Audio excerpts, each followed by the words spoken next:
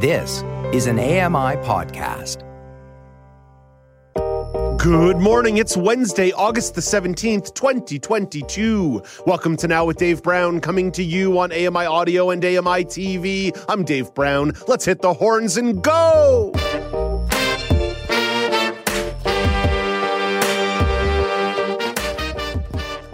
Coming up on the show today, the Canadian Deafblind Camp is returning later this month, just outside Winnipeg. Caroline Taves and Erica Duguay will give you all of the details.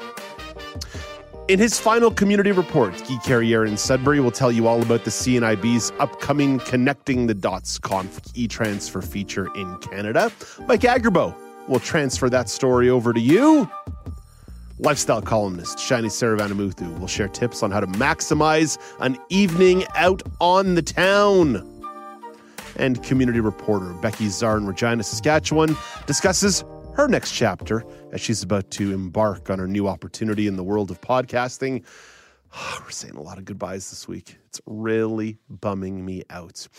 But let's begin the show with our top story of the day. It's a follow-up on something we brought to you yesterday. An RCMP superintendent who accused Commissioner Brenda Lucki of political interference in the Nova Scotia mass shooting says he stands by his recollection of an April 2020 meeting. Darren Campbell says Lucki told him she was disappointed that he had not publicly released information about the firearms used to kill 22 people. The Commissioner also said that she had promised the Minister and the Prime Minister's office that information about the firearms would be included in the press briefing. As detailed in my notes, I attempted to explain to the Commissioner that I could not and would not release that information at that time, as a premature release could have a negative impact on the investigation. Campbell elaborated further on the meeting with Lucki. It was at that time the Commissioner told my colleagues and I that we didn't understand that this was tied to pending legislation that would make officers and the public safer. I left that meeting feeling deflated and, to borrow the Commissioner's words, sad and disappointed. Conservative public safety critic Raquel Dancho feels that this was a breach in the separation of powers. She seemed to have a tone of eagerness to please the government rather than act as a check on power. And certainly the Government of Canada and all our institutions are built on checks and balances. And the separation of powers between the RCMP Commissioner and the Government of Canada is critical and imperative to maintaining our democratic process. Current Public Safety Minister Marco Mendicino says his government respects the principle of operational independence. Both Lucki and former Public Safety Minister Bill Blair have denied the allegations. Let's shift over to Quebec, where they are launching a massive vaccination booster campaign. Premier François Legault laid out the eligibility requirements. It's quite simple to know when you have to go. If you had your last vaccine 5 months or more ago, you have to get a new one if you want to be protected. The province has started offering fifth doses of vaccine to residents of long-term care homes and private seniors' residences. The province of Quebec currently has the most people hospitalized with COVID in the country. That's 1,964 people. Nationally, there are 4,829 people in hospital with COVID-19, a slight decrease from yesterday. Let's head out to the territories, where childcare providers in the Northwest Territories say they are hopeful more support is coming as the National Childcare Program rolls out. The territory signed on to the $10 a day federal childcare agreement in December. As a first step, it introduced a fee reduction subsidy for parents in April.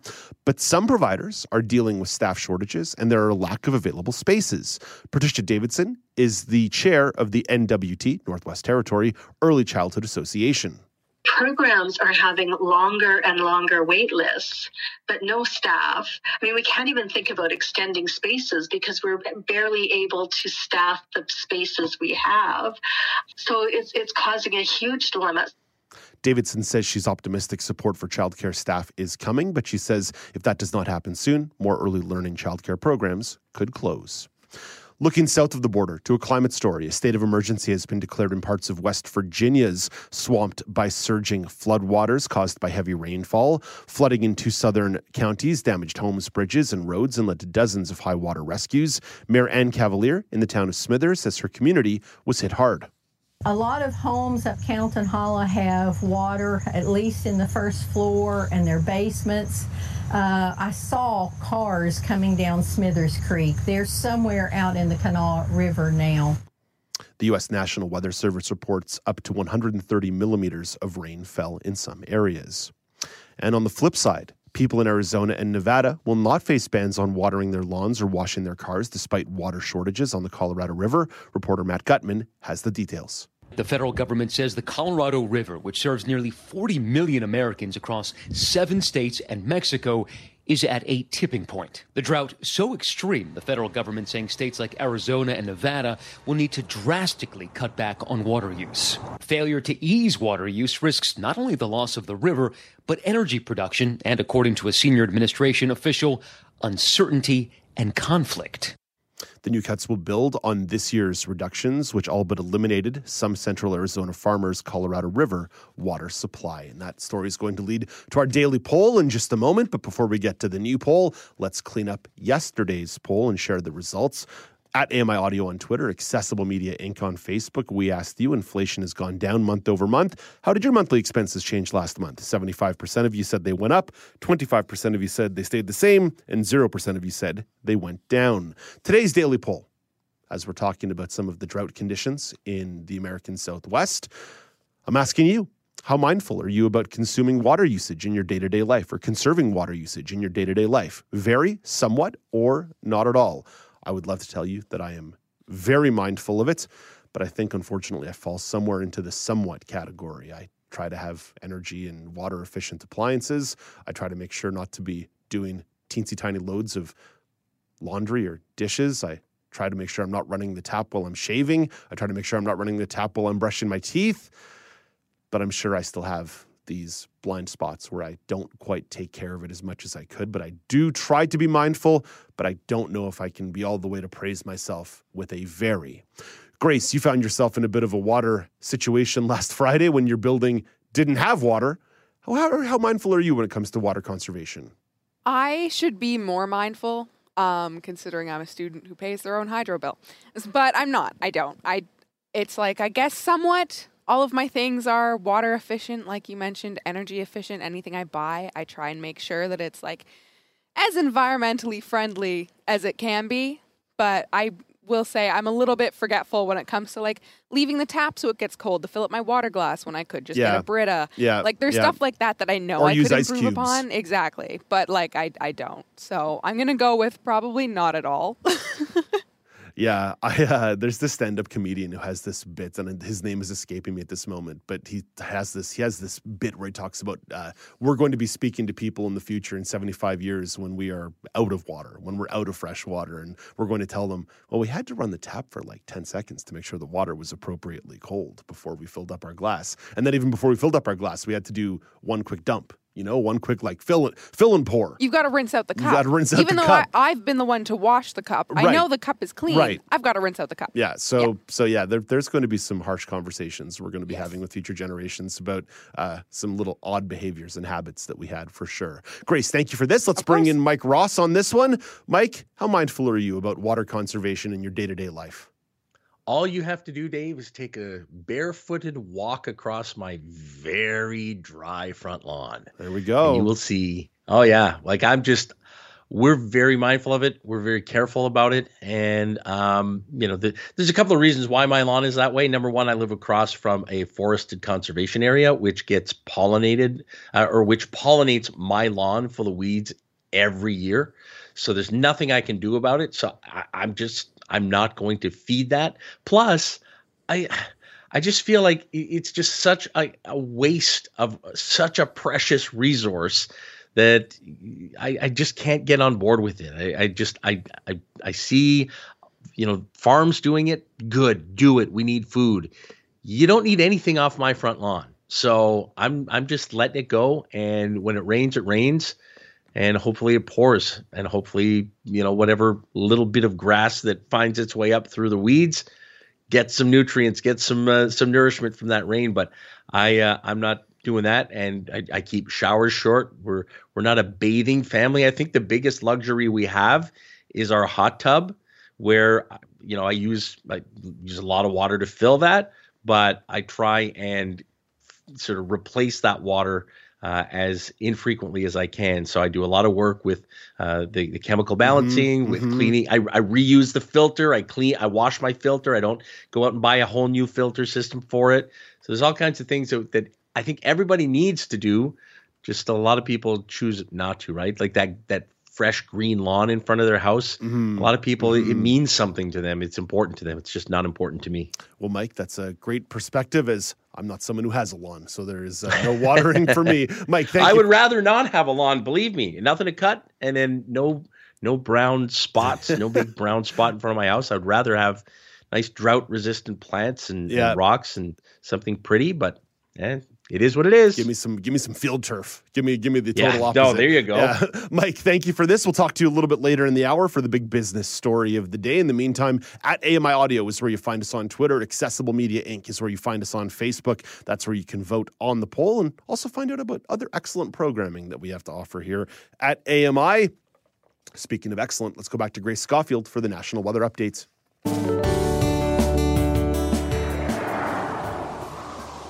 Thanks, Dave. It's a pretty rainy day across the country today, but here's your AMI National Weather Report from Environment Canada. We start off in St. John's, Newfoundland, where there's a few periods of showers or drizzle ending this afternoon, then cloudy with a 60% chance of showers or drizzle in the later afternoon and a high of 17 degrees. In Halifax, Nova Scotia, periods of rain today with a risk of a thunder shower late this morning and this afternoon with a high of 21 degrees. Over in Montreal, a mix of sun and cloud, becoming cloudy this afternoon with a high of 26 degrees. In Ottawa today, a mix of sun and cloud with a high of 26 degrees. In Toronto, a mix of sun and cloud with 30% chance of showers this afternoon and a risk of a thunderstorm with a high of 27 degrees. Today in Thunder Bay, some showers with a risk of a thunderstorm and a high of 24 degrees. Over in Winnipeg, Manitoba, it's sunny today with some increasing cloudiness this afternoon, then 30% chance of showers late this afternoon and a risk of a thunderstorm with a high of 28 degrees. In Saskatoon, a mix of sun and cloud with 30% chance of showers and a risk of a thunderstorm and a high of 30 degrees. Some nice weather in Calgary. It's sunny today with a high of 29 degrees. In Edmonton, it's sunny today with a high of 28 degrees. Up in Yellowknife, it's mainly cloudy with a 30% chance of showers early this morning and a risk of a thunderstorm, but that will clear up later this morning with a high of 26 degrees. In Vancouver, BC, it's sunny today with a high of 27 degrees.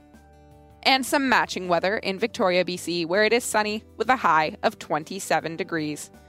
And that is your AMI National Weather Report from Environment Canada. Thank you so much, Grace. Coming up after the break, the Canadian Deafblind Camp is returning later this month just outside Winnipeg. Caroline Taves and Erica Duguay will give you all of those details. This is Now with Dave Brown on AMI.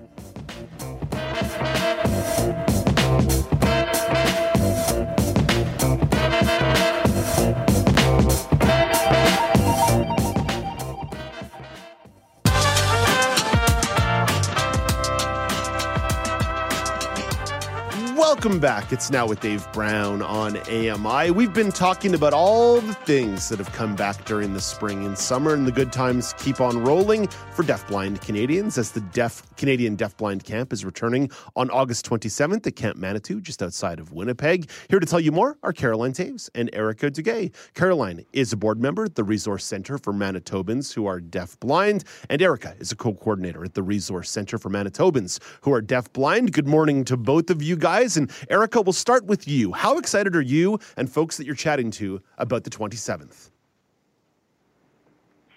Hello. Yes, we're incredibly excited. There was a 2-year hiatus due to COVID, so being able to get together again makes this a very special year for everybody. And so we're all really excited to be able to, just communicate and hang out and socialize and do fun things together again. So it brings a little bit of normalcy back. Erica, put me on the grounds of the camp. What's it like? What's on offer for folks who will be there? So this year, as previous years, Deafblind Camp, we call it CDBC, Canadian Deafblind Camp, is held at Camp Manitou, which is right along the Assiniboine River. So we have a beautiful view, and we have so much fun activities being offered, like rock climbing, there's zip lining, archery. They actually just made some really big renovations throughout the lodge and the camp area. So they have a new man-made lake that has kayaking and canoeing. And they had a donation of an accessible system for a docking system. So now we don't have to fall in the water when we go and get into the canoes and the kayaks. They have a wonderful system that makes it very easy for everybody to access. That's really nice. I like that one a lot. Hey, let's go over to Caroline on this one. And Caroline, I apologize for bringing this down a peg, but what have the last couple of years been like for people in the deafblind community? It has been, I think, pretty isolating. If you have no hearing and no vision at all, the social distancing is really a problem. It means for a lot of people, no physical contact and being cut off from friends and family. And just makes it harder to get basic needs met. And then for even those of us that do have some hearing and or vision, the barrier, it's a loss of independence, because you can't follow the arrows and you can't do all those things that, are needed to be done to be able to go out on your own. Along those lines, Caroline, what are some of the lessons that have been learned from the last 2 years about the resources that are needed to better serve the deafblind community? Oh, there's lots of things, but a lot of little things that kind of add up. So I mentioned the loss of independence, especially like when entering your PIN numbers on point-of-sale machines, because they put those plastic barriers over the top and you couldn't feel the keypad. It's difficult to hear people behind the plexiglass, or if you are a lip reader, you can't read through masks.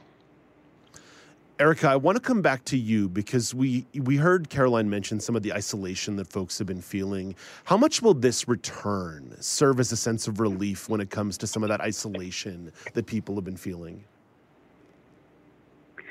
Well, the sense we've been getting is that people are very excited to meet in person again.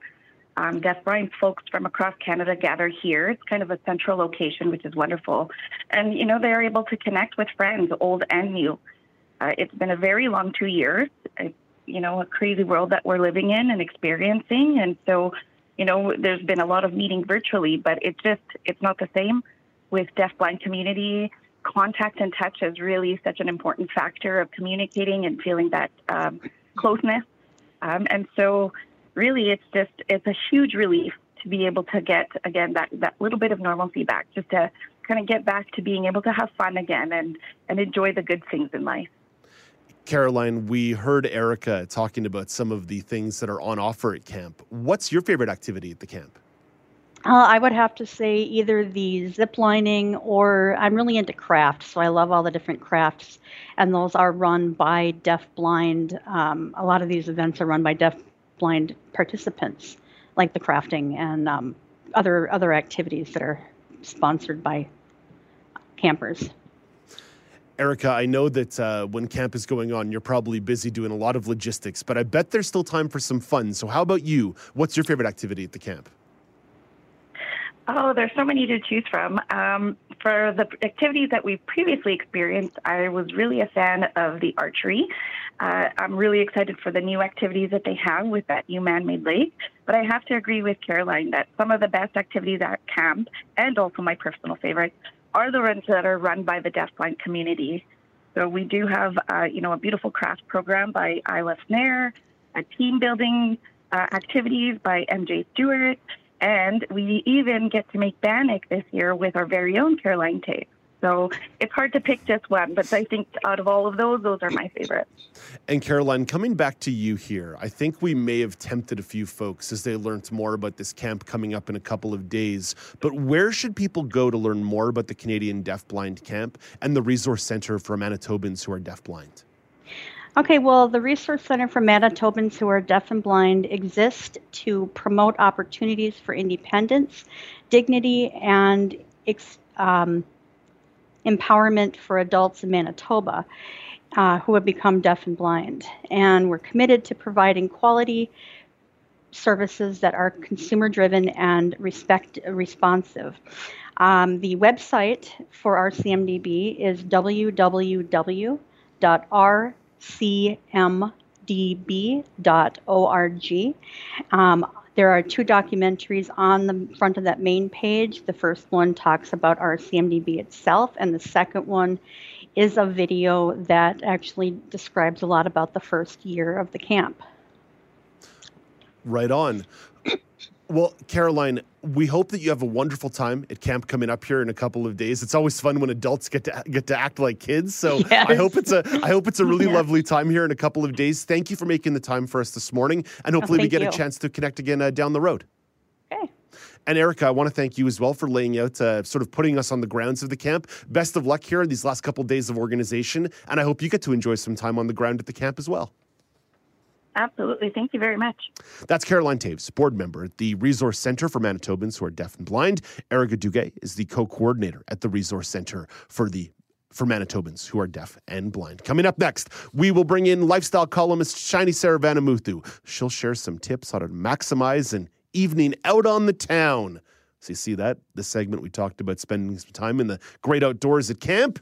And then next segment we talk about spending a night on the town in some urban flavor. But first, here is Canadian press reporter Emily Javeski with your Morning Business Minute.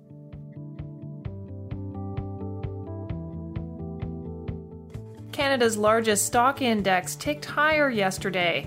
The S&P/TSX Composite Index closed up 79 points at 20,181. In New York, the Dow Jones was up 151 points at 33,912. The Nasdaq closed up 81 points at 13,128. Asian shares are mostly higher as regional markets look to strong economic signs out of the US and China as drivers of growth. In Tokyo this morning, the Nikkei was up 354 points to 29,223. The Hang Seng Index in Hong Kong was up 107 points before close at 19,938. Our dollar is trading overseas this morning at 77.7 cents US. From the Canadian Press Business Desk, I'm Emily Javeski.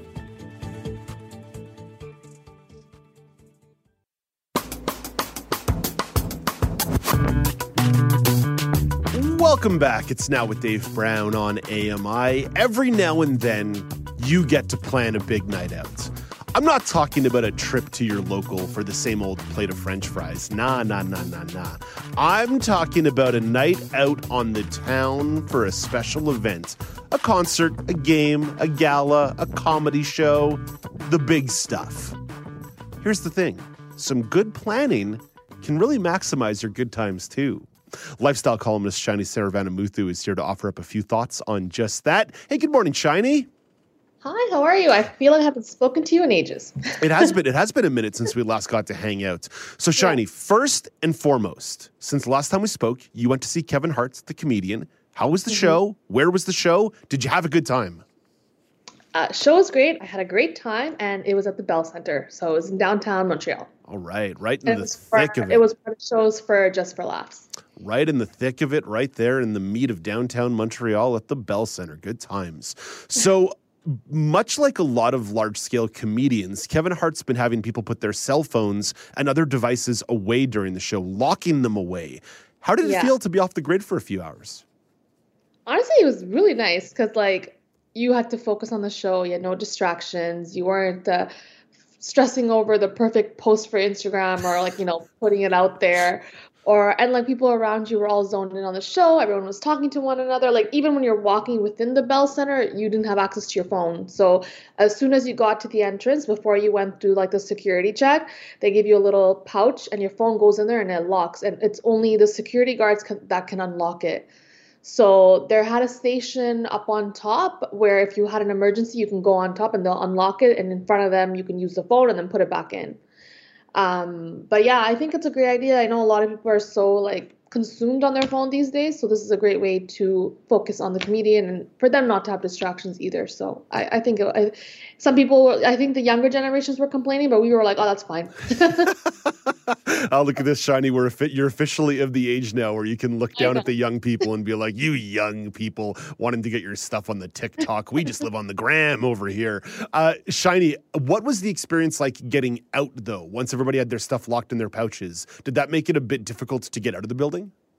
Actually, in the beginning, it was like a bit of a lineup, but then since there was a lineup, I was like, oh, let me just run to the bathroom because the bathroom was right there. And I came out of the bathroom and the line was gone. So it moved out quickly. Okay. They had several people doing it, and they had people kind of scattered around saying like, hey, do you need your phone your phone to be unlocked? And then it was kind of quite quick. Okay, good planning. You see, I like that. And that leads to the theme of this segment, which is good planning. So let's talk about this night out, planning the big night out. And we'll break this out sort of piece by piece. Did you have a particular strategy when it came to picking your seats? 100%. So previous years, I have always watched a hockey game or anything up higher because that's what I could afford. And I always struggled because once you get into your section, you have to walk up, and those stairs are very narrow at the Bell Center. They're not very accessible. They're not very friendly. And especially when you're leaving the venue, people are usually in a hurry to get out. So it's not the safest when you can't see. So this time, my boyfriend was like, oh, the floor seats for Kevin Hart are actually quite affordable. Why don't we do it? Because it will be easier for you also. So it kind of worked out in our favor that the floor seats were quite affordable and it was just easier and I didn't have to go up all those stairs. You just got through the main floor and you just walked up into where the ice normally would be. And we got to sit there. And even when we got out, it was straight out. There wasn't that many stairs or anything to take. So for me, accessibility-wise, it was good. And on the floor seats, you didn't have to go back up for the bathrooms. They had the bathrooms back there if you needed to go to the bathroom. Oh, smart. That's really smart. Yeah, that's really good planning. It seems like they really did put some planning into this, right? I mean, it's the Bell Center. They have an event or two. They probably know the strategy. Yeah, I'm similar to you, Shiny. I find the stairs to be quite daunting in a lot of arenas and stadiums. So I like to sort of limit myself to only a couple of stairs to deal with. So I like to sit sort of a couple rows down from the entrance of my section or just a couple rows up so I'm not dealing with too many. But my strategy as sort of a larger, taller guy, I like having myself in aisle seats. I like being able to be on the aisle. Even if that means standing up to let people by from time to time, I'd still rather have the freedom to make quick escapes for the bathroom or for snacks. Yeah. 100%. What about some research about the venue, generally speaking? I like snacks when I'm going to big concerts or an event, so I'm typically looking at, the arena website to know where a section of a particular vendor or item might be available, for the gram, Shiny. What about you? Do you do any research about the venue before you even show up? So I guess for me, I've been to the Bell Center so many times that in this case, I didn't have to because I was very aware and the food and everything is usually the same on each floor or whatnot. And let's be honest, I don't really eat as often at the arena. Let's say it's kind of expensive. I usually but if any other venue, yes, I do research. I do try to see online for pictures, especially not just venues. Anywhere that I go, I always check for online pictures just to scope out the area. And usually when I do go in, I usually ask where the bathroom is just to know ahead of time. So in this case, and I know with big venues, you can, especially when you're buying the tickets, you can see where things are, especially when you're talking about seating, to see if you're next to an exit or not. So that's always important when planning ahead to see accessibility wise. But yeah, I always check to see not even just the inside of the venue, but what the venue is near, a metro or whatnot, just to know what's close by, or we'll look for a restaurant closer by, just location is key in everything. Mm-hmm. And just kind of planning everything around the main location is always important, just because you'll be closer to it. Parking, you only have to park once, and just easier for everyone. Yeah, no, you're right. Whether it be the parking or whether it be the subway, the metro, it makes a lot of sense. For example, the Bell Center is connected to a bunch of different metros around Montreal, whether it be Lucien Lallier or Bonaventure. But sometimes it's actually easier to pop off on the Green Line and walk down to the arena to avoid some of the crowds as you're making your way through. So there's all kinds of little researches you can do. Speaking of the vicinity of the arena or the stadium. What about some plans around the evening? Maybe making a dinner reservation, especially if you know there's going to be quite a crowd around the venue. Yeah, exactly. So everyone is pretty well known for not eating at the Bell Center, so everyone's always going to eat outside beforehand. So the doors opened at 7, so we knew we'd have to make our reservations ahead of time because everyone's going to have the same idea. It's just for laughs. It's summer. It was a Friday night on top of that. Oh my gosh. Yeah. So, and it was like the last weekend before construction holiday ended. So we knew it was going to be busy. So we made reservations and everything ahead of time. And we found something that was close enough. So we parked the car kind of in the middle of the restaurant and the Bell Center. So that way we can kind of walk back and forth, and it was easy, and it was a beautiful night. So so definitely looking into restaurants, and we bought the tickets back in February. So so closer to, we kind of started looking for reservations because we knew other people would have the same idea.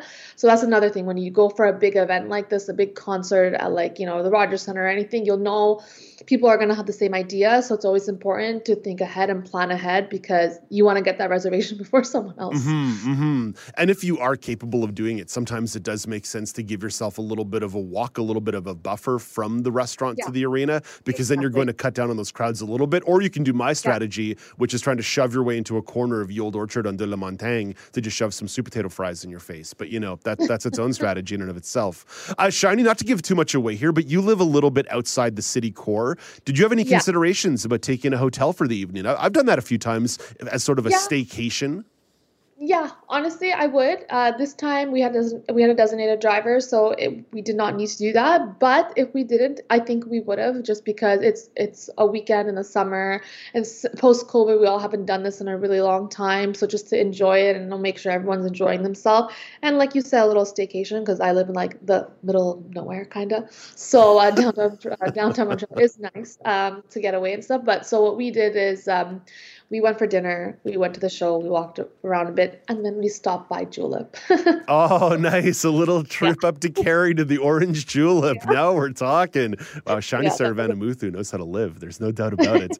Okay, Shiny, what do you think? You had a good night out? Do you already have a plan for the next big concert or comedy show in mind? Because, I'm super cool. I'm going to a big wrestling show in a few months when they roll through Toronto. Wow. Again, so super cool. What about you?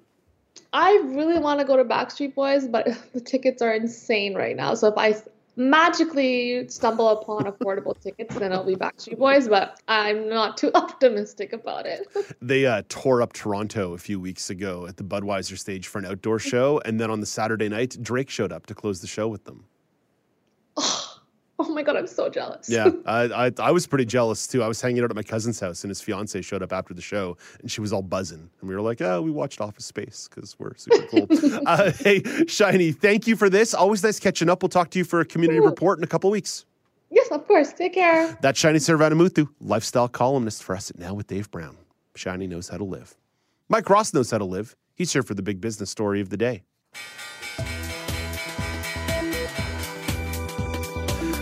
Mike, we can't talk about the economy and business without talking inflation. But this time, inflation abroad.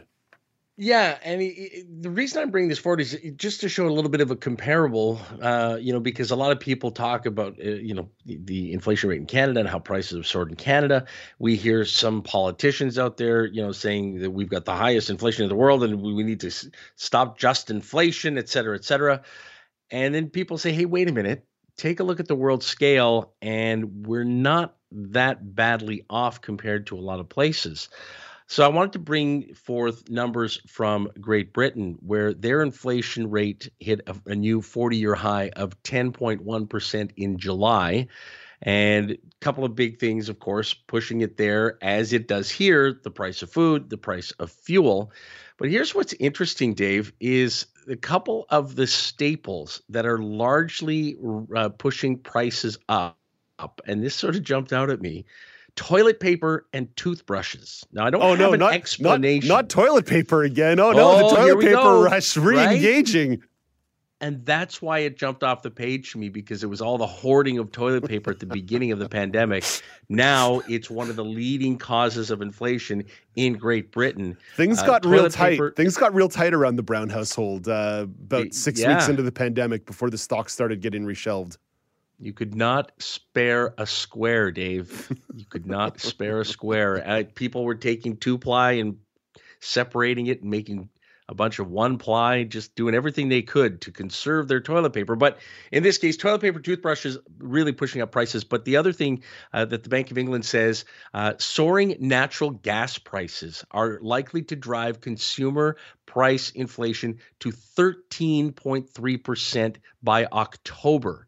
And the reason being about 87% of British homes are heated or they do their cooking with natural gas. So that number continues to rise as it displaces electricity and coal. But natural gas is a huge product. There's, in Canada, we have a lot of homes have natural gas, but a lot don't. A lot are still electric for their heating, for their cooking, things like that. So, there are some pretty stark differences when you start talking about our numbers versus other parts of the world, and some pretty surprising reasons why. Yeah, the energy side of this is an interesting conversation because, as we discussed on the show yesterday, in Canada, we saw a large part of our inflation drop being a drop in the cost of fuel. And the United States and Canada, unlike a lot of European countries, especially Western European countries, we do have a certain sense of energy independence. It took us time to ramp up production to meet some of the needs we had domestically, but the United States was able to release, I believe it was 100 million barrels from their strategic reserve. We were able to increase our own production. A lot of cases in Western Europe, they do not have that kind of energy independence. So some of the relief that we're going to find just is not going to manifest in places like England. It just won't. Yeah, and now you're starting to see that same sort of push in certain agricultural sectors in Canada, and saying, we shouldn't be as impacted in some parts of the market as we are by a grain shortage coming from Ukraine. They are the largest grain supplier to the world, but we've got a pretty good supply here in Canada.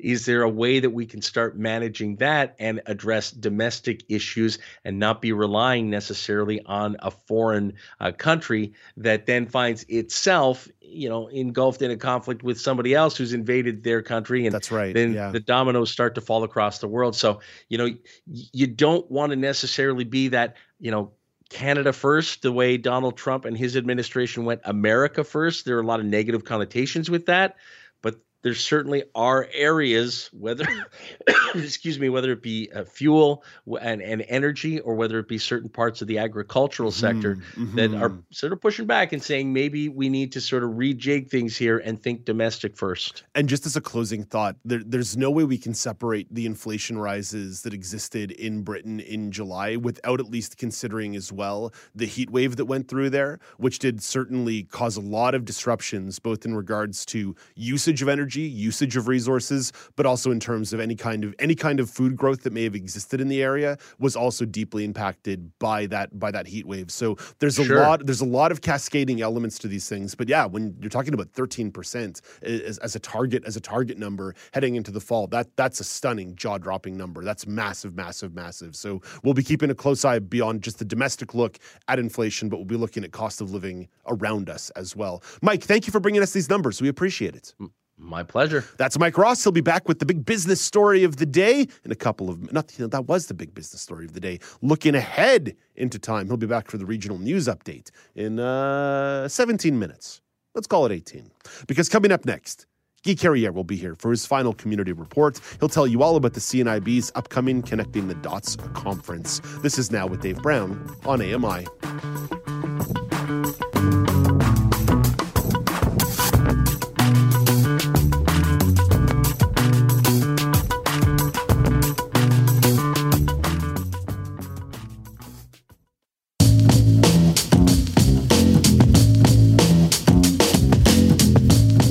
Back. It's Now with Dave Brown on AMI. Let's head into Sudbury, Ontario to meet up with community reporter Guy Carrière. Hey, good morning, Guy. How are you? Good morning, Dave. How you doing? I'm doing well. Always nice to chat with you. Guy, you wanted to share an update, a health update here on your guide dog, Dixon. How's Dixon doing? What happened? So he's, at the moment, he's doing better. He's still recovering. So I just wanted just to mention that, just so people know that, guide dogs aren't invincible. So he had went to the vet about 6 months ago, and they had noticed a few little lumps on his ribcage area, and they said that they were probably just fat deposits. Nothing to be concerned about. But then when I brought him in for his last checkup, they did find another one in a different area that was definitely different, of a different nature, different texture. And then the vet clearly stated that it may or may not be cancerous. It's definitely different. So we made the decision to just have the surgery, have the lump removed, have it sent out to be tested. So this happened last Wednesday. As of yet, I still have no results from the testing. I'm hoping they're going to get back to me soon. But he is doing well now. He's taking it easy. He's having some much deserved time off. Just letting things heal and keeping our fingers crossed.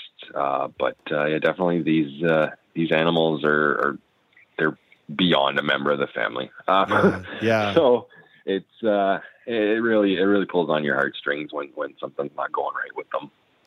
Yeah, Guy, I'm really sorry to hear that. I know that's certainly a lot of stress for you and the family to take on. As you say, a service animal is beyond just someone who works with you. A service animal does become part of the family. So good to hear that he's getting a little bit of downtime here, and we'll keep our fingers crossed too, and send our best hopes that the biopsy comes back clean on the surgery, and that the recovery continues to go well, and he can get back to work sometime soon. But listen, everybody deserves a summer break, even the guide dogs. Oh, absolutely. Hey, he couldn't have picked a better time to take some time off. Yeah, exactly. The dog days of August, literally speaking. Let's jump over to CNIB and the Connecting the Dots events that are going to be going on over the next couple of months, because registration for these events are now open. So, Guy, I know we've talked about this on the show before, but give me some insight here onto this year's conference. So definitely. I'm really excited for this one because now that I'm a member of the team, I get a first glance view as to how it operates and how the planning is going. And the thing that's exciting about this year is it's actually going to be a hybrid event. So rather than doing that strictly online remote type networking and conferencing, we're going to be offering two different platforms. So there will be a French as well as an English online version that people can join. The French version will be on October 18th. I've got the dates right in front of me, Guy. I can hit them for you if you want. I got so many dates in my head. Yeah, here. listen. I think it's the 12th. Yeah, let me hit the dates, and then I'm going to ask you where folks can register, because we've got October the 12th in person in Montreal. Then on the 18th, we have the virtual French language conference. So that's kind of cool. You can do the in-person and then do the virtual if you want to. Then October 20th, we've got Toronto in person. And then on October 25th, there's the virtual English conference. But don't worry, folks out there out west, because October 27th is the in-person event in Calgary. So a couple events coming down the pipeline there. So you could go to one in person and go to one online. Or if you're bilingual, you could go to 4 different events, which would be pretty dope as you get around. Guy, how can folks register for this event, and anything you want to highlight just as we're talking about the registration opportunities? Yeah, definitely for highlighting. Like I mentioned, the fact that we're going to be doing a hybrid option, it's a great opportunity for people to get in-person experience. Again, I know a lot of people have been really missing that interaction. It's going to focus definitely highly on education and technology and employment. And that's the piece where I come in as a member of the Come to Work team. So definitely we do the virtual networking stuff, and it is definitely beneficial to participants, but having the in-person interactions and having that in-person networking, I feel as though that's going to really elevate the experiences for individuals. Yeah, Guy, I don't know about you, but I'm a little bit shy sometimes when it comes to these in-person events. But I know anytime I've gone to a lot of the CNIB events, the technology fairs, the Connecting the Dots, whether I've been covering them as a journalist or whether I've just been there, I always find they're so welcoming. People are always really interested to talk to you. I find I tend to post up around the vendor section because the vendors are obviously by their nature interested in talking to you. And next thing you know, you find yourself in 3 or 4 conversations and then the ball's rolling. You've ripped off the Band-Aid and now you're just making small talk like a pro. Exactly. I mean, if you're lucky, if you're coming down to Toronto, maybe we'll get to shake hands. No way, you're going to be at the Toronto events. Yeah, absolutely. Right on. Guy Carrière making his way all the way to the big smoke, into the big city with Guy. I like that one. Hey, Guy, I'm just going to give people a little bit of more contact information here. Of course, cnib.ca is a great way just to kind of get going. And then there's a really long website here that I'm not going to read on air, but it will go up on the blog, ami.ca/nowblog. But if they do want to learn more about some of the work that you're doing, they can send you an email at cometowwork@cnib.ca. cometowwork@cnib.ca is an email address. And again, I'm going to give those dates one more time because I kind of hodgepodged them before. October the 12th, 2022, that event is in Montreal in person. October the 18th, 2022, that's the virtual En Français, French language conference. Then we've got October 20th, 2022 in Toronto. That's where Guy and I may shake hands. October 25th, 2022, that's the virtual English conference. And then for our friends out west, October the 27th in Calgary for the in-person event. Come to work at cnib.ca or cnib.ca to learn more. Guy, unfortunately, this is going to be the last time you're joining us for a community report. You've been working with Dave Brown and Live from Studio 5, the show's predecessor, since 2017. My goodness, Guy, we are going to miss you. We're going to miss your sense of humor. We're going to miss the fishing updates. Hey, man, what are some of your favorite memories and what are you off to? What are you doing? What's next for Guy Carrière? So definitely hitting on some of the memories. I think back, I think it was 2018, obviously pre-COVID. I did have an opportunity to come down to Toronto and I got to do my segment live in studio, which was a great opportunity. I got to meet a lot of the people behind the scenes, shake some hands, I think that was by far my most memorable experience with AMI up until this point. Really what's coming down the pipeline for me is I'm going to continue doing what I do with CNIB, working with people with sight loss. I'm going to still try to pursue a career in social work, obviously. Fishing is definitely going to be at the top of my list no matter what. And I really hope that we cross paths once again. I agree, Guy. Hopefully we get a chance to connect. Hopefully it's in October when you're down here in the big smoke. So until then, sir, we thank you for all your years of tremendous work here on this show. And we appreciate it. Best of luck with the fishing. Best of luck with the career. And we'll talk to you soon.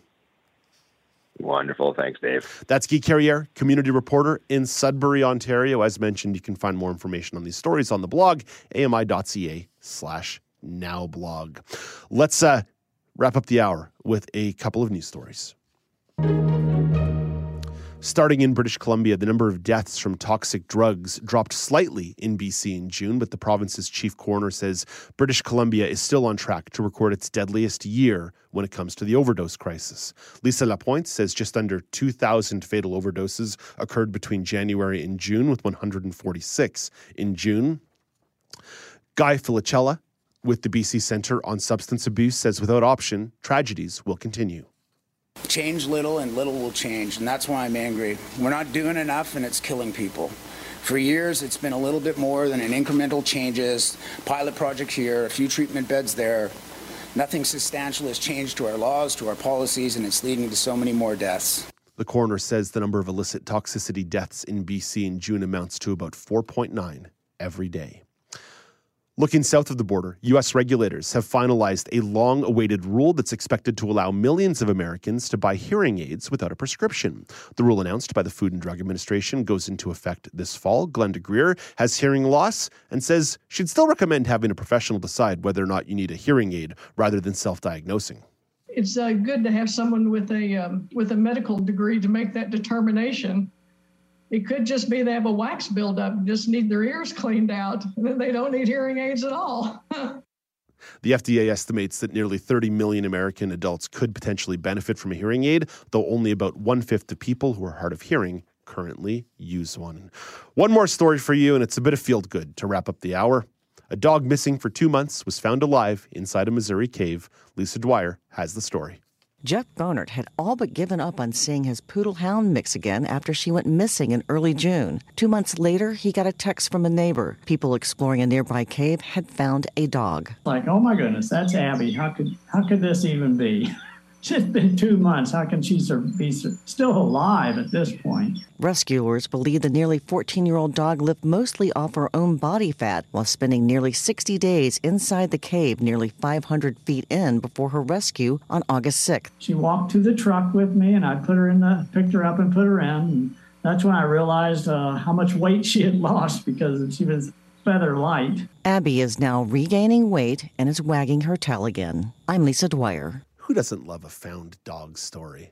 Warms your heart. I want to back up to the previous story, though, where you heard one of the individuals quoted saying, maybe you just need to clean your ears, get a proper flushing of wax buildup. I'm curious, how often do you go seek out that kind of procedure? Because your boy is looking into it. So send me recommendations and feedback in your experiences. Feedback@ami.ca is the email address. Feedback@ami.ca. At AMI Audio is where you find us on social media. At Accessible Media Inc. is where you find us on Facebook. Or you give us a phone call, 1-866-509-4545. This is Now with Dave Brown on AMI.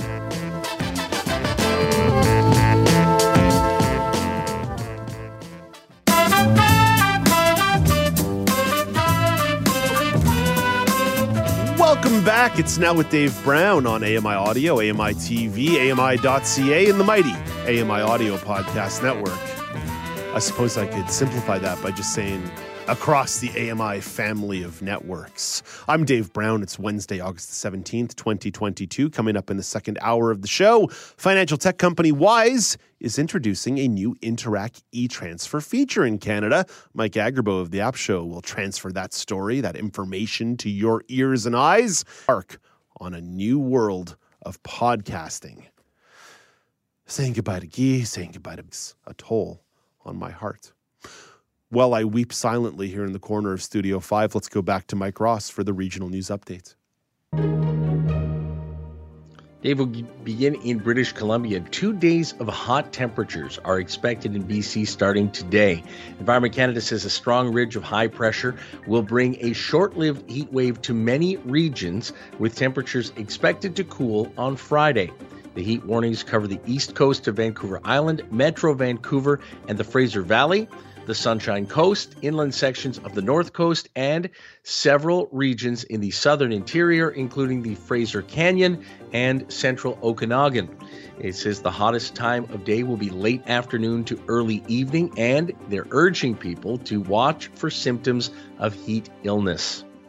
In the prairies, Saskatchewan Polytechnic is getting funding to train more early childhood educators. The province says $3.5 million will flow to the school, which has campuses in Regina, Saskatoon, Prince Albert, and Moose Jaw. Sask Polytech says parents want well-trained early childhood educators. The courses available include an autism training program to help support children living with autism spectrum disorder. The United Conservative Party government has released its proposal for a provincial police service to replace the RCMP in Alberta communities. Justice Minister Tyler Shandro says the plan would add 275 frontline officers to small detachments. Deputy Commissioner Curtis Zablocki, the commanding officer of the Alberta RCMP, says it constantly adjusts its service to meet the demands of Albertans and has already worked closely with the provincial government. Earlier this year, the rural municipalities of Alberta said it supports keeping the RCMP and opposes the idea of a provincial police force. To Ontario, the highest court there has ordered the province to pay $3.5 million to a company at the heart of a tainted meat probe nearly 2 decades ago. The Court of Appeal ruled last week that the province owes a duty of care to Aylmer Meat Packers after it took over the plant for 19 months after a 2003 investigation into tainted meat. The main issue in the appeal case focused on Aylmer's lost opportunity to sell the plant due to the government's arbitration of the abattoir. The 3-judge panel said the Ontario Ministry of Agriculture, Food and Rural Affairs engaged in a, quote, litany of bureaucratic ineptitude. And in the Atlantic region, a province-wide open fire ban in Newfoundland and Labrador was lifted this morning, starting at midnight. The ban for the central and eastern parts of Newfoundland was introduced August 5th and extended to the whole province on August 7th. It was introduced as 2 large forest fires shut down a central Newfoundland highway and prompted a temporary state of emergency. The fires are still burning, though one was reported to be 20% contained as of yesterday evening. And finally, the Chief Public Health Office in Prince Edward Island is warning of the presence of blue-green algae in Black Pond in Souris. Blue-green algae may form scum on the surface of freshwater ponds or lakes and can cause skin rashes and irritation in swimmers' eyes. People can become very sick if they ingest the water, and it can be fatal for pets. Officials say they will monitor the situation at Black Pond, and the public will be advised when that advisory is lifted. And those are your top regional headlines going coast to coast across the country. Thank you very much, Mike. Let's bring in our friend Jeff Ryman for his Sports Chats.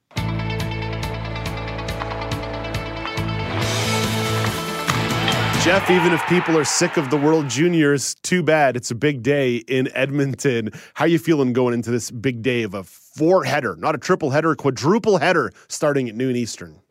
Full day of hockey, Dave, starting right at noon and goes all the way probably till about midnight-ish Eastern time. Yeah, so last game starts at 10 o'clock, so figure about just after midnight for the USA and Czech Republic or Czechia to wrap up.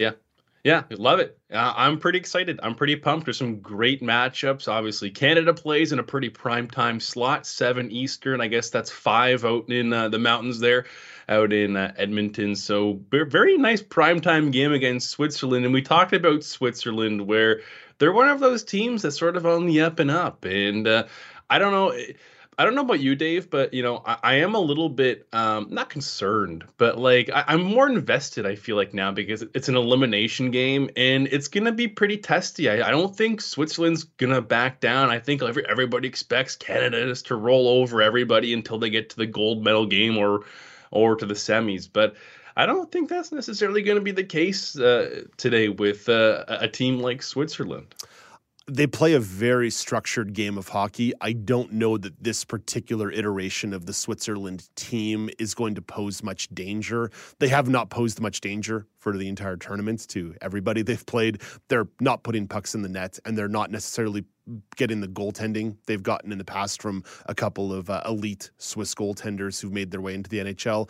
I don't think this is the iteration of the team that is necessarily going to scare Canada, but because the Swiss hockey program was essentially built by Canadians, there's a lot of Canadian influence to the way that they play. So it's very structured defensive hockey and very physical around the perimeter. So that's the one thing that Canada needs to be careful about. They've been a little sloppy with the puck at the blue line throughout the tournament, and those are the kind of counterattacks where a team who might not be as offensively gifted like Switzerland, they may still be able to pop a couple opportunities.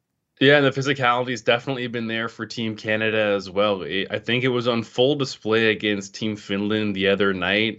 Ridley Gregg, who is just who's blossoming into a phenomenal star here at the World Junior Championships, and he had a pretty decent game against the Finns. Couple of power moves, couple of nice solid checks, and that's something that I think as an Ottawa Senators fan you should probably be taking note of. They've got some pretty solid prospects throughout this entire tournament, but he really stands out to me with that physicality. And then also we touched on defense and how Switzerland and Canada are very similar, and they seem to churn out some pretty good defensemen that end up in the NHL. And I think one defenseman, Dave, that has stood out to me, I don't know if you've taken notice of this, but Olen Zellweger has looked really, really good. I think he's probably been their best defenseman. He somehow manages to get every shot on net. His shots don't get blocked very often. They find their way to the net. There's always big, juicy rebounds. He makes a smart play. He's one of those typical undersized defensemen, but his skating really makes up for the ability.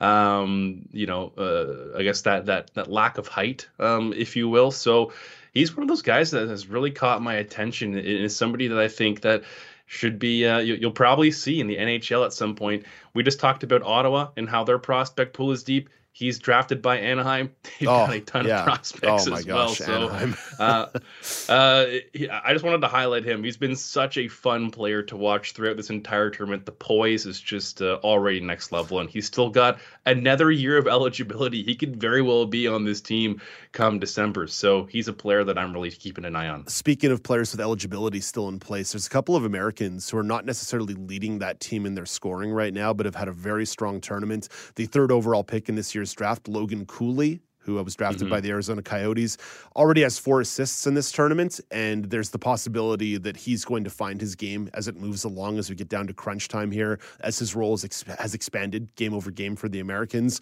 Also, a name that would be familiar to many hockey fans, the Hughes family. Of course, Quinn playing out there in Vancouver, Jack in New Jersey, and their little brother Luke is also one of the top assist men in this tournament as well. And you know those Hughes are good skaters and good puck movers. So the Americans are going to be rolling, I think, against Czechia tonight. Jeff, when we're talking about the possibility of an upset today, because it's the winner go home situation, there are some teams, particularly Sweden, who have not necessarily scored as many goals as they'd like to. Emil Andre is the only player in the top 10 in goals or assists right now for the Swedish team. They're going up against a Latvian squad, which, as we've pointed out, have been, let's call them plucky. They've been a plucky squad, and their goaltender, Bruno Bruveres, I wanted to make sure I get that right, I want to give him the love appropriately, is in the top 5 in save percentage in this tournament.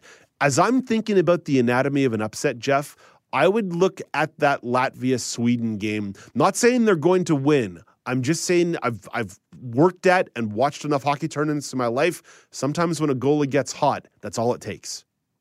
Sweden minus 3,000 favorites, but Dave, I'm totally on the same page as you. Minus 3,000. Okay, maybe I'll put a shekel on that one just because. Yeah.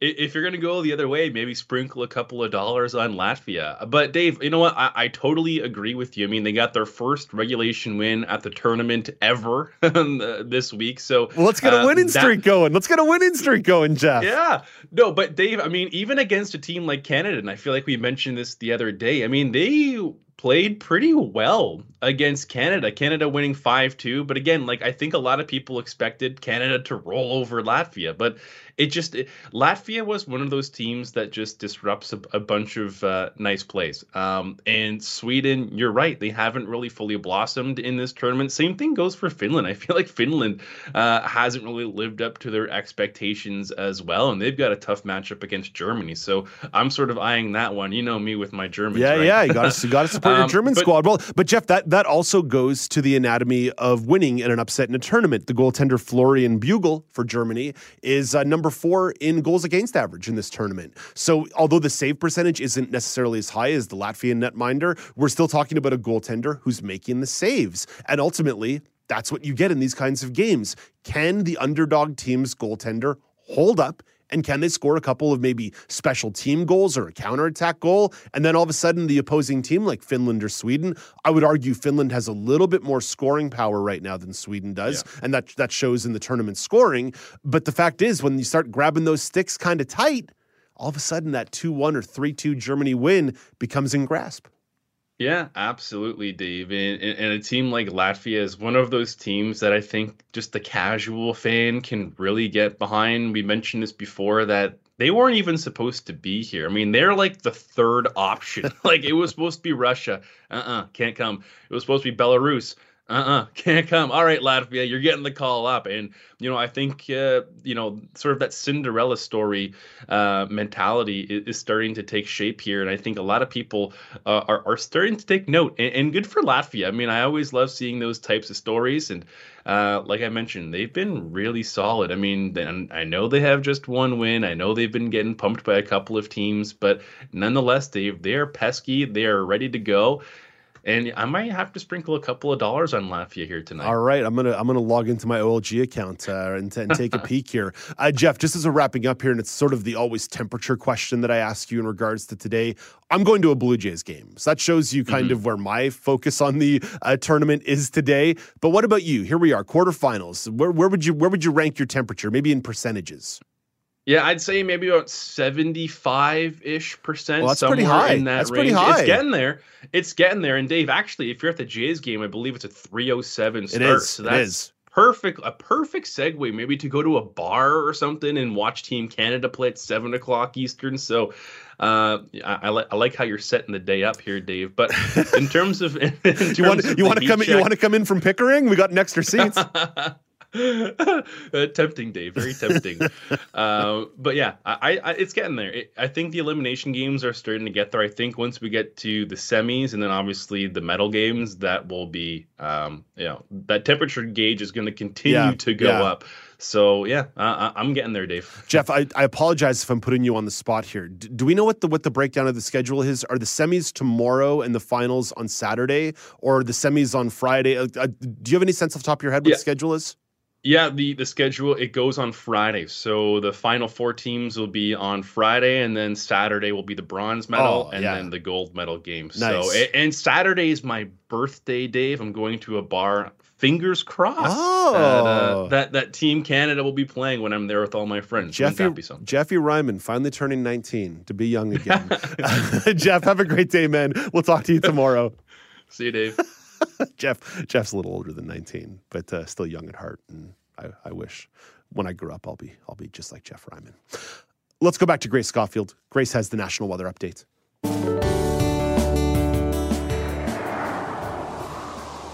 Thanks, Dave. Here's your AMI National Weather Report from Environment Canada. We start off in Corner Brook, Newfoundland, where it's sunny, becoming a mix of sun and cloud later this morning, with a high of 27 degrees. In Charlottetown, it's mainly cloudy, with periods of rain beginning this morning and a risk of a thunder shower this afternoon, with a high of 21 degrees. In St. John, it's cloudy today, with periods of rain beginning later this morning and a risk of a thunder shower this afternoon, with a high of 21 degrees. Over in Quebec City, it's mainly cloudy, with a high of 25 degrees. In Toronto, a mix of sun and cloud today, with a 30% chance of showers this afternoon and a risk of a thunderstorm, with a high of 27 degrees. So you're saying Dome closed? I'm pretty sure Dome will be closed. I'm going to put my sunscreen on anyway, though. That's a good idea. That's a good idea. In Sault Ste. Marie, a mix of sun and cloud, with 30% chance of showers this afternoon and a risk of a thunderstorm, with a high of 26 degrees. Over in Brandon, Manitoba, it's sunny, with some increasing cloudiness this morning, then 30% chance of showers this afternoon, and a risk of a thunderstorm this afternoon as well, with a high of 29 degrees. In Regina, a few showers ending this morning, then a mix of sun and cloud with a 30% chance of showers and a risk of a thunderstorm into the afternoon, with a high of 28 degrees. In Lethbridge, Alberta, it's sunny today, with a high of 32 degrees. In Red Deer, Alberta, it's also sunny today, with a high of 27 degrees. In Whitehorse, some showers ending late this afternoon, then cloudy for the rest of the day, with a high of 18 degrees. In Kelowna, BC, it's sunny today, with a high of 35 degrees. Whew. And in Vancouver, BC, it's sunny today, with a high of 27 degrees. And that was your AMI National Weather Report from Environment Canada. Thank you very much, Grace. Coming up next, financial tech company Wise is introducing a new Interac e-transfer feature in Canada. Mike Agerbo will deposit those details for you. But first, there is no Tech Trends today. Forgot to mention that via email. Apologies, everyone. It's not my fault. Well, it is my fault. I should have sent the email, but I'm not the person who produces Tech Trends. That's someone down there at ABC and the Associated Press, so... Oh, Grace, you found Tech Trends. Someone did indeed produce it. Do you have the intro? Do you know what we're talking about? Here, you know what we're going to do? We're going to throw to Grace Schofield. And, we do not have the intro. So you know what? The intro is built right into Tech Trends. So let's give that a listen.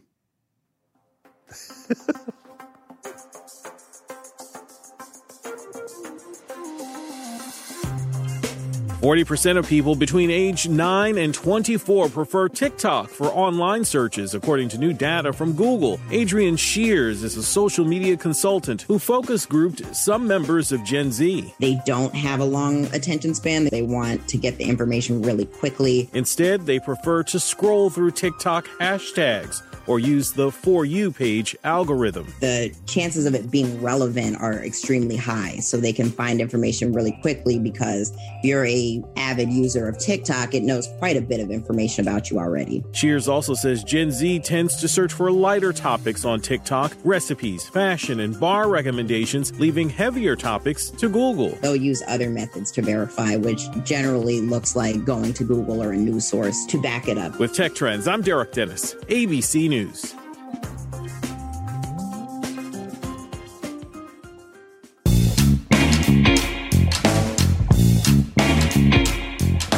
Welcome back. It's Now with Dave Brown on AMI. Let's bring in Mike Agerbo, the host of the App Show, to tell you about what's happening in the world of technology. If you want to dive deep with Mike, you can always find his show Saturdays at 11 a.m. Eastern Time on AMI Audio, and you can find Mike in Vancouver, British Columbia. Hello, Mike. Good morning. So, Mike, let's start in the world of finance, where Wise, a UK-based fintech company, financial tech company, has introduced an Interac e-transfer feature in Canada. So, Mike, let's start here. Is this feature similar to other transfer services provided by major financial institutions in Canada? Yes and no. This card is really aimed at people that do traveling. So if you're going international or even just going down to the States, this offers a really easy and cost-effective way to transfer funds from Canadian dollars into whatever currency that you want. Once you sign up, you get a digital card that you can put in your Apple Wallet or your Google Wallet. And they also send you a physical card as well. It's a prepaid Visa debit card that you can basically load up.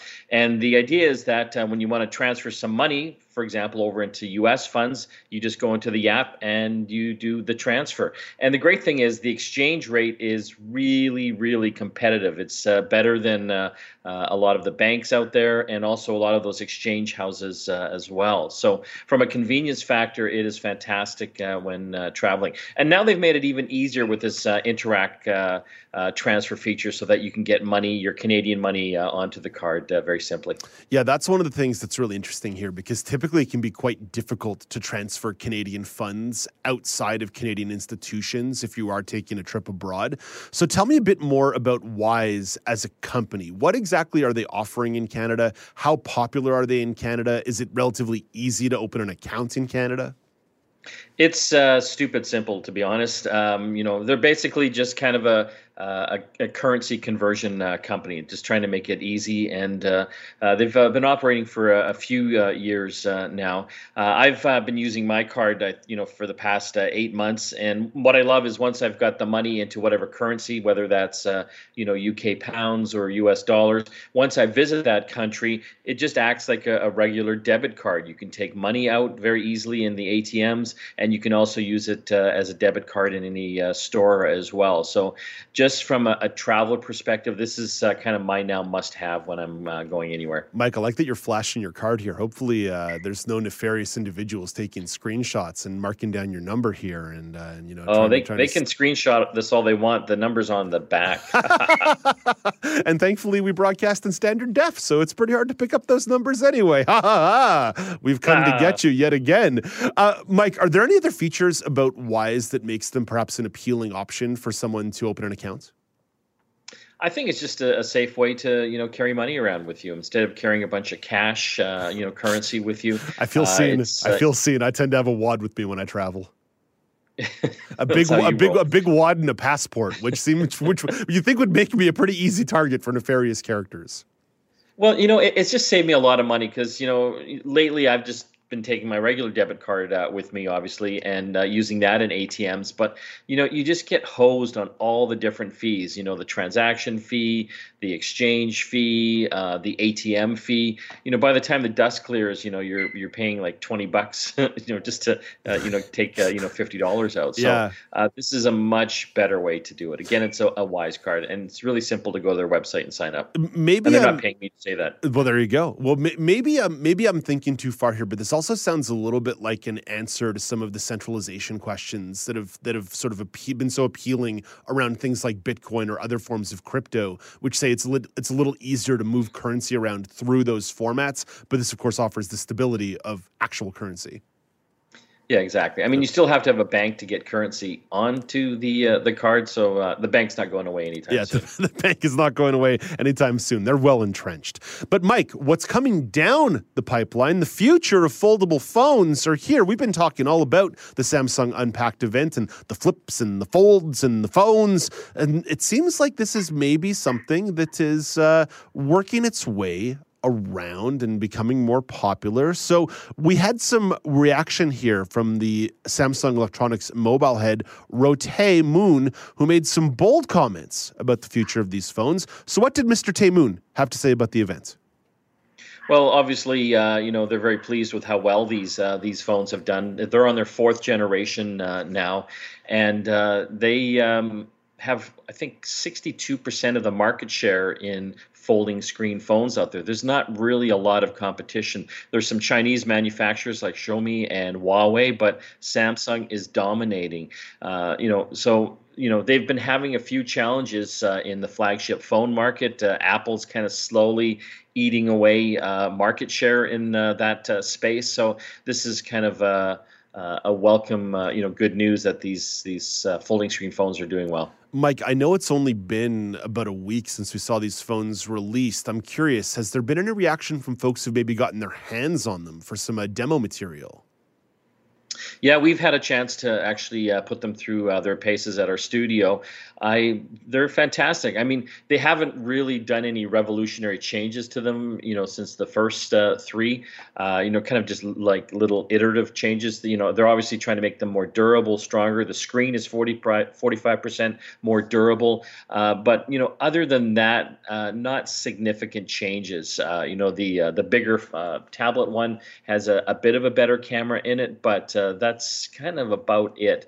A little bit smaller, but it's interesting. The chairman, basically is predicting by 2025 that these folding screen phones will, be more than 50% of their flagship phone sales for Samsung. Wow. So that's pretty significant. That's a bold prediction. Do you think the market interest and the market desire for that is there? Great question. I mean, I love both of them. I think they're, great feats of engineering. They're sleek and beautiful. I do love the smaller one, the flip phone, or the Flip Z, and it just fits so nicely in the pocket when it folds out. It's got a beautiful screen. The cameras are nice. They've done well with them. I think they'll continue to do well. The biggest obstacle, just pricing.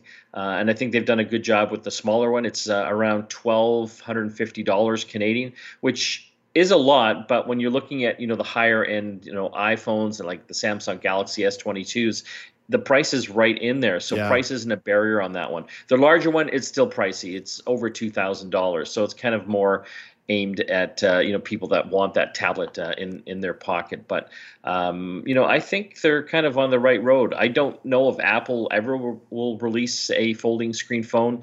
Maybe they think they don't have to at this point, but this is kind of a product differentiator for Samsung. One last question here. You said you put them to the paces, and I apologize if I missed you mention it. How would you rate the durability or the feel of sturdiness of the phone? Because that was one of the concerns in the early iterations of these phones.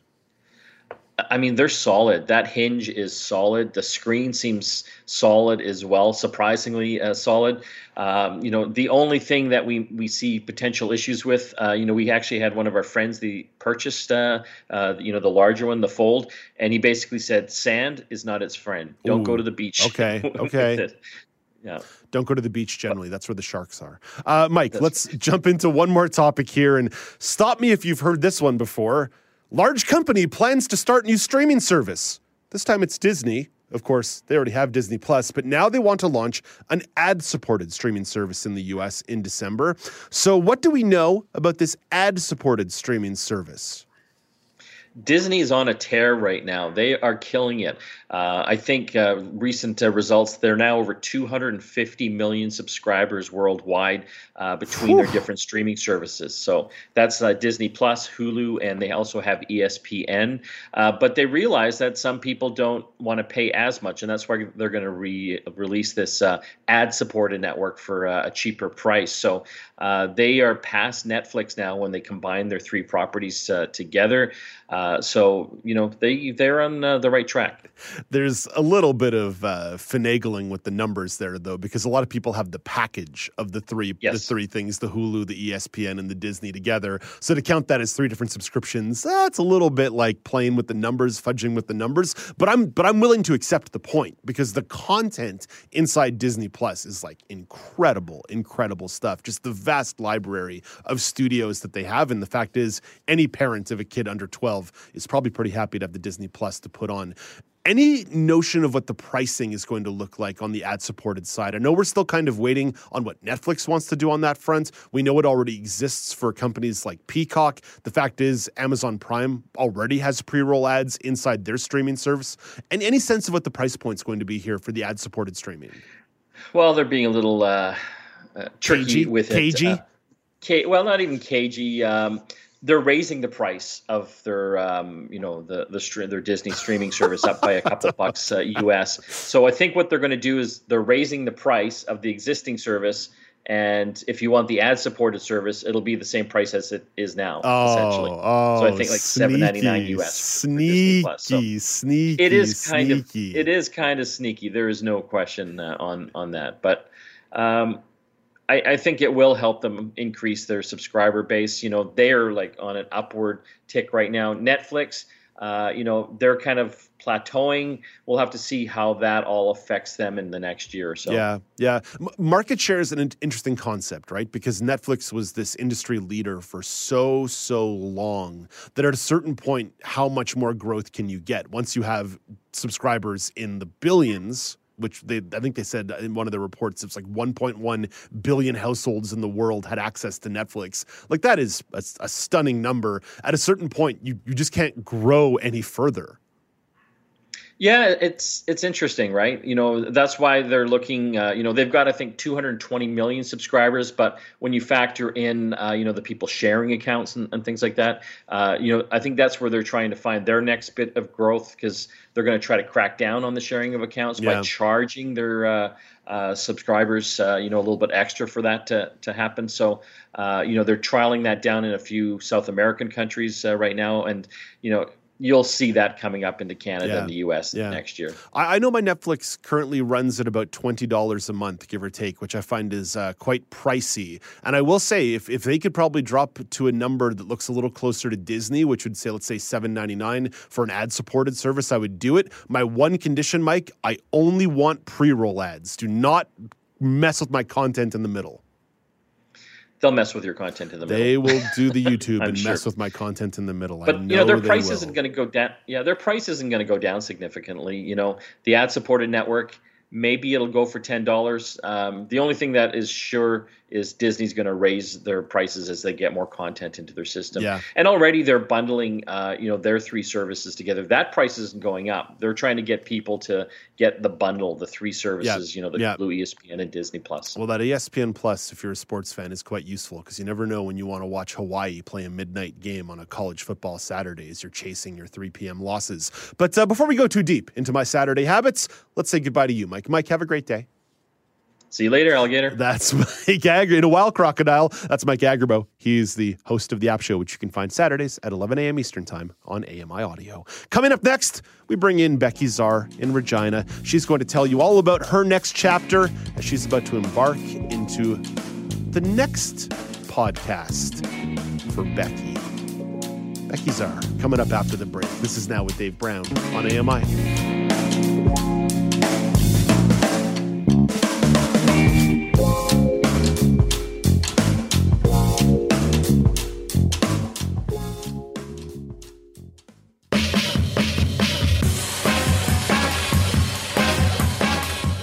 Welcome back. It's Now with Dave Brown on AMI. Let's bring in community reporter Becky Czar from Regina, Saskatchewan. Hello, Becky.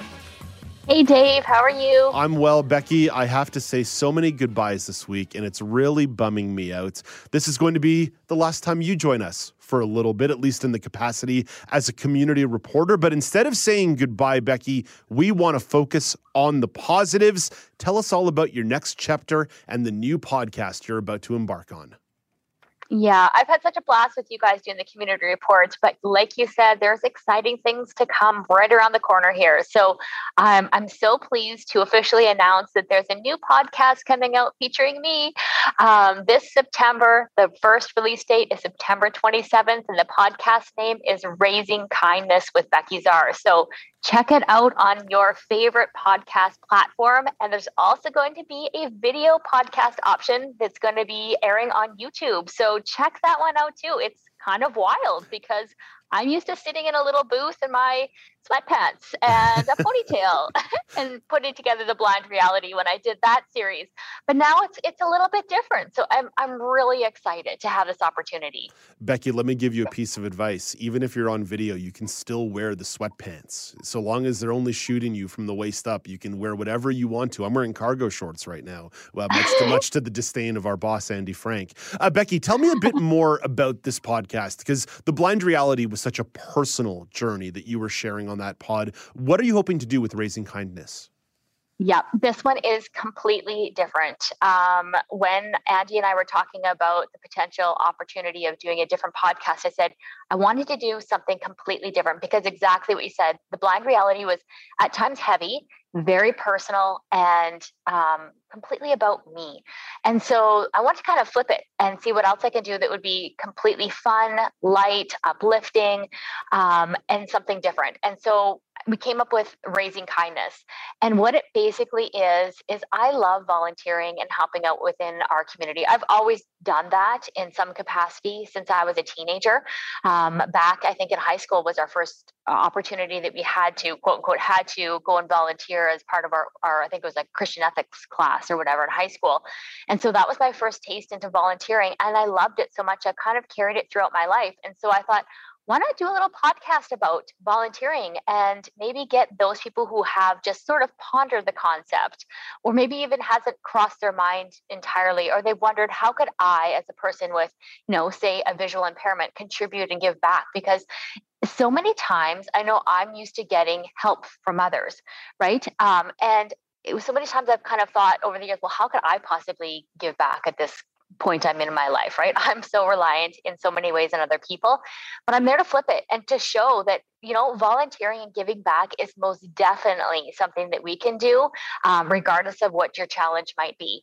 And then I'm hauling my son in because everybody's got to know Bennett over the years, and he's at a good age. Everybody really should have a 12-year-old. They're super helpful. And so I want to teach him that, giving back to his community is something that is fun, rewarding, and cool. And so to make it a little bit more cool, we've invited one of his friends to join us for each episode. So his friends will kind of cycle through.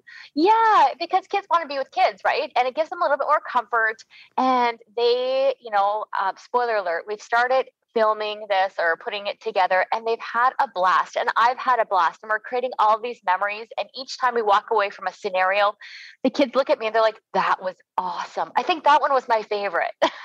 Becky, when I used to coach 12-year-old kids when they played hockey, I don't know if helpful was the word that I would use to describe them, but definitely a lot of fun to get to spend time with 12-year-olds. No doubt about that. Hey, Becky, one of the things that I've really admired about you for a long time is you're very naturally charismatic. You're very naturally talented, but you've also really grown as a broadcaster over these last couple of years, whether it be your appearances here, whether it be some work you've done with AMI Connect events in the community. You were part of one of those Double Tap TV tapings, one of those town halls, and did a really, really excellent job. I'm just curious about how you're feeling about taking this next chapter on and how you feel about some of the memories you've had growing as a broadcaster over these last 4 or 5 years.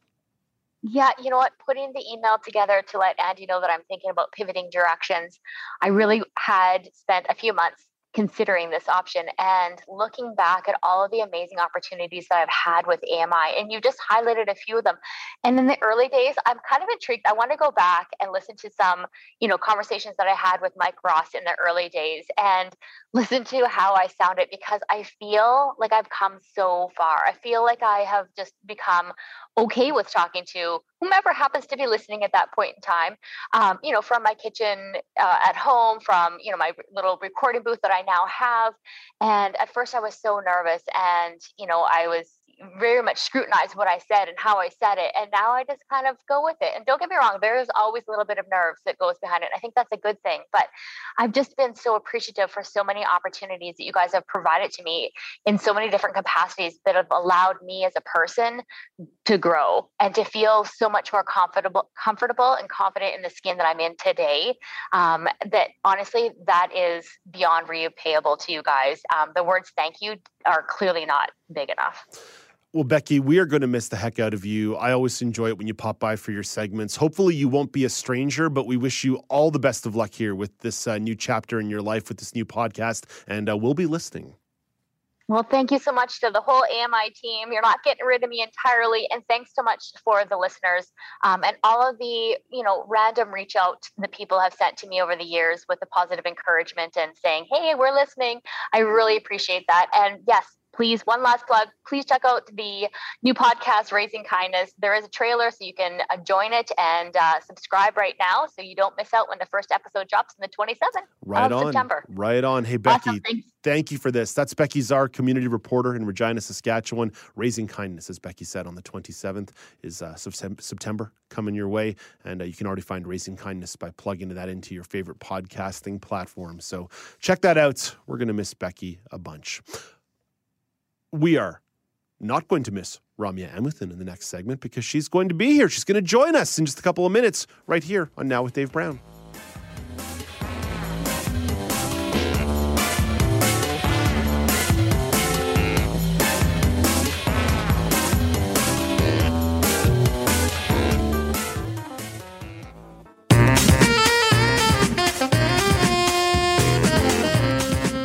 Welcome back. It's Now with Dave Brown on AMI. Let's look to the future. This afternoon, Kelly and Company hits the airwaves at 2 p.m. Eastern Time. Ramya Amuthan is the co-host of that show and joins us now for a preview. Hey, good morning, Ramya. Good morning, Dave. So, Ramya, what's coming up on the show today? Yes. On our show, we're talking about the White Ribbon Movement. So the members of this movement are commemorating the initiative's 30th anniversary. We're going to find out exactly what it is. There's some cool stuff that they're up to. And Margaret Weldon, as she usually does, will keep us posted on In the Know. And Bella Strange, you might know her as the makeup artist from AMI TV's Fashion Disc. She's actually going to be joining us starting today for a monthly segment. She's a makeup artist catering to the LGBTQ plus disability and special effects community. And she's joining us today just as a get to know you, but in general for accessible makeup application segments. Nice. And yeah, I'm really, really looking forward to this one. Also, we're talking about the Disability Collective because they've announced their first in-person event, which is a children's theater show titled What Happened to You?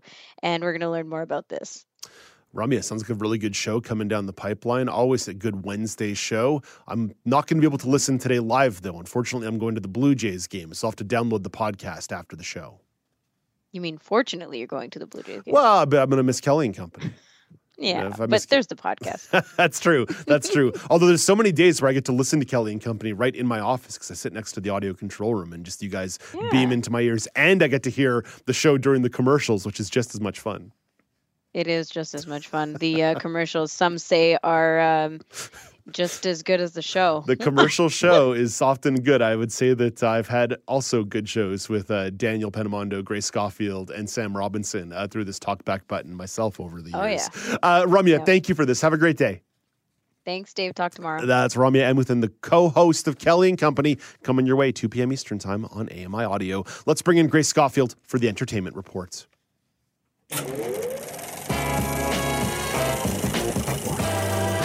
Grace, I don't know if we can full-blown call this the entertainment report. It's kind of like the journalism report today. Yeah, kind of more of a journalist aspect to it. The story broke a few days ago, but there's some new kind of analysis that have come out about it.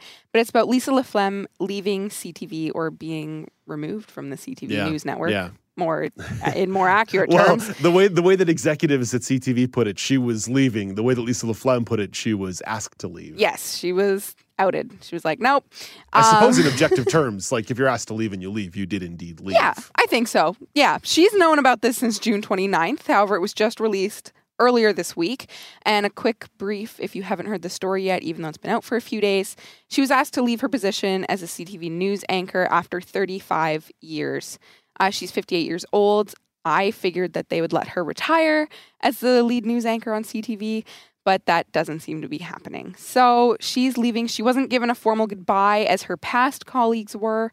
She let everybody know in a 2-minute video on Twitter, which was a really graceful video, exactly what you'd expect from Lisa LaFlamme. It was amazing. Professional. It was very professional. Yes, absolutely. But some interesting analysis has come out, which is what I'm going to bring today. Yes, please. Angela Misery from the Toronto Metropolitan University wrote that she was concerned for the longevity of LaFlamme's career when she decided to keep her hair gray instead of dyeing it. So this was kind of a, not conspiracy, just like a wondering of, could that have led to this? Was a woman showing her actual age on television. Despite the hair change, LaFlamme was named to the Order of Canada in 2019 and won a Canadian Screen Award for Best News Anchor this past year. So personally, I don't think that has anything to do with it, but they are trying to, and CTV said this in a statement, issue in a new age of journalism. So I don't know if that was a kind of speculation. It's more speculation than anything. There was some reporting done by Canadaland on this yesterday, the website that deals with Canadian media criticism, and for whatever people like to say about Jesse Brown, the fact is his journalistic credentials are solid and the reporting they do is oftentimes extremely solid.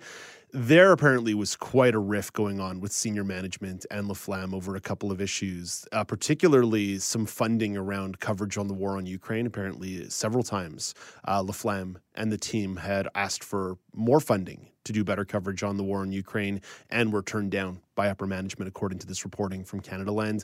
And apparently there were also some interpersonal strife between a couple of the senior managers and Lisa LaFlamme when it came to some of the editorial direction of her immediate team.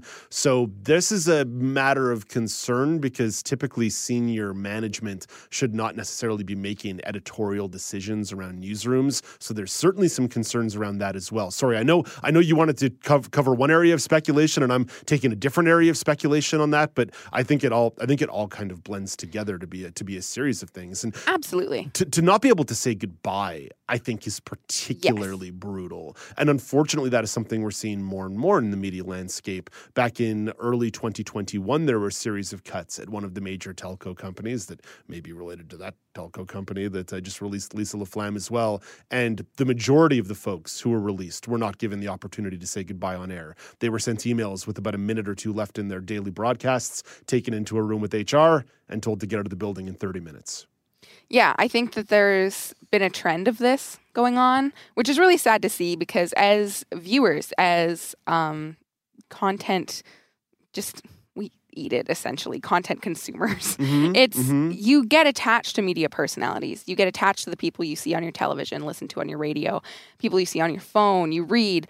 If you read their words, you're going to get attached to them. So to not give them a proper platform to say goodbye and to have it done in such a jarring way, the way that Lisa LaFlamme it's a little bit kind of not heartbreaking, but there's a lot of like personal feelings kind of tied into it. It makes you wonder what some of those senior managers are afraid of. Right? Yes. Are they afraid of some kind of truth bomb being dropped on the air? The fact is the vast majority of broadcast journalists are extremely professional and would never air dirty laundry like that. They simply want to say goodbye to their audience. Exactly. And that's exactly it. There's speculation going on about there were so many reasons why Lisa LaFlamme was let go. And then there was a video released by CTV where the first probably 15 to 30 seconds were about Lisa LaFlamme's exit, and then the next 60 seconds were about her replacement. And so there still wasn't much of a say goodbye to Lisa LaFlamme. And so everybody's wondering why this is. Now, there is some analysis from U of T where Jeffrey Dvorkin explained that while this decision makes the company look bad now, it will probably make them look better in the long term and in the future, that they didn't wait until Lisa LaFlamme was ready to leave. to issue in this new age of journalism that they just did it. Yeah. Oh, yeah. Companies are certainly allowed to fire whoever they want to, right? Absolutely. Like that's part of the deal, right? Like you're a TV broadcast journalist. You know that the rope and the rug may be pulled out from under you from time to time. Yeah. But there's ways to do it that feel better. But definitely, it's one of these things that time will pass. People will say they're disgruntled or they're upset about this, and 5 months later they'll go back to watching the CTV nightly news. Exactly. It won't change. Yeah. Grace, thanks for a little journalism talk, a little media analysis. I like that. Yep. We don't get to do that often on the show, so thank you for bringing that topic to us. That's Grace Schofield with the Entertainment Report / Journalism Report. Let's bring in Nazreen Abdelmajid to find out what's trending.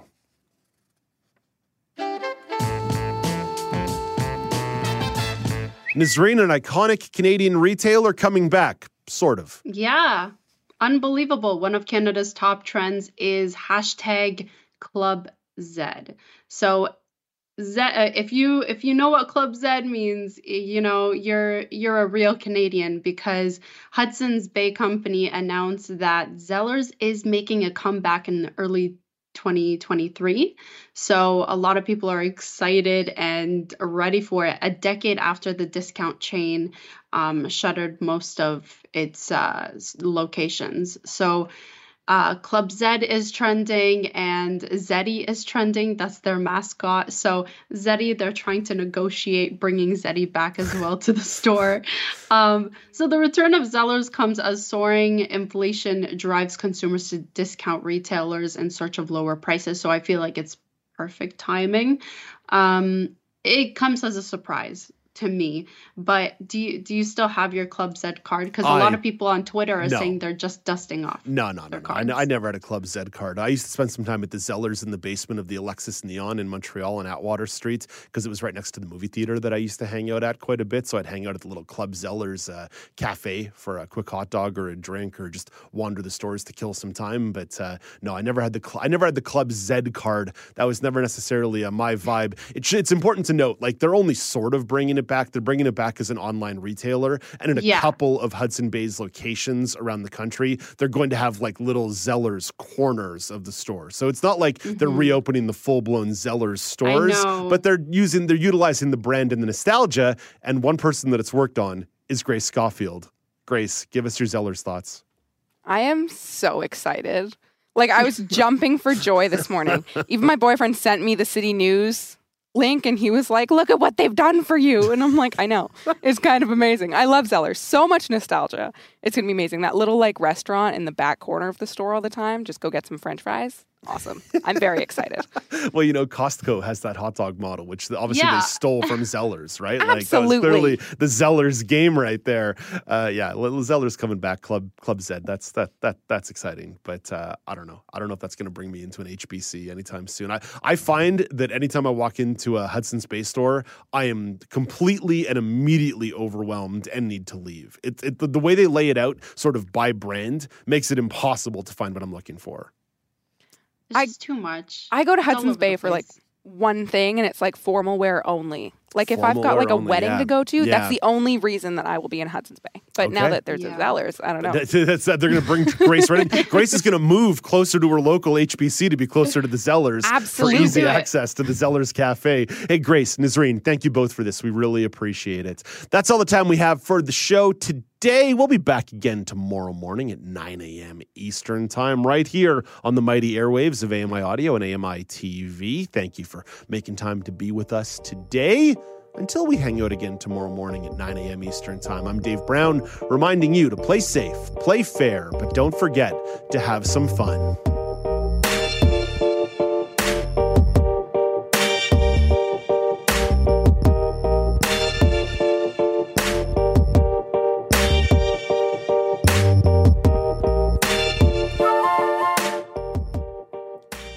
Hi, I'm Red Sail, inviting you to download the latest episode of My Life in Books, where internationally acclaimed authors discuss their lives, their work, and 3 books that have resonated with them.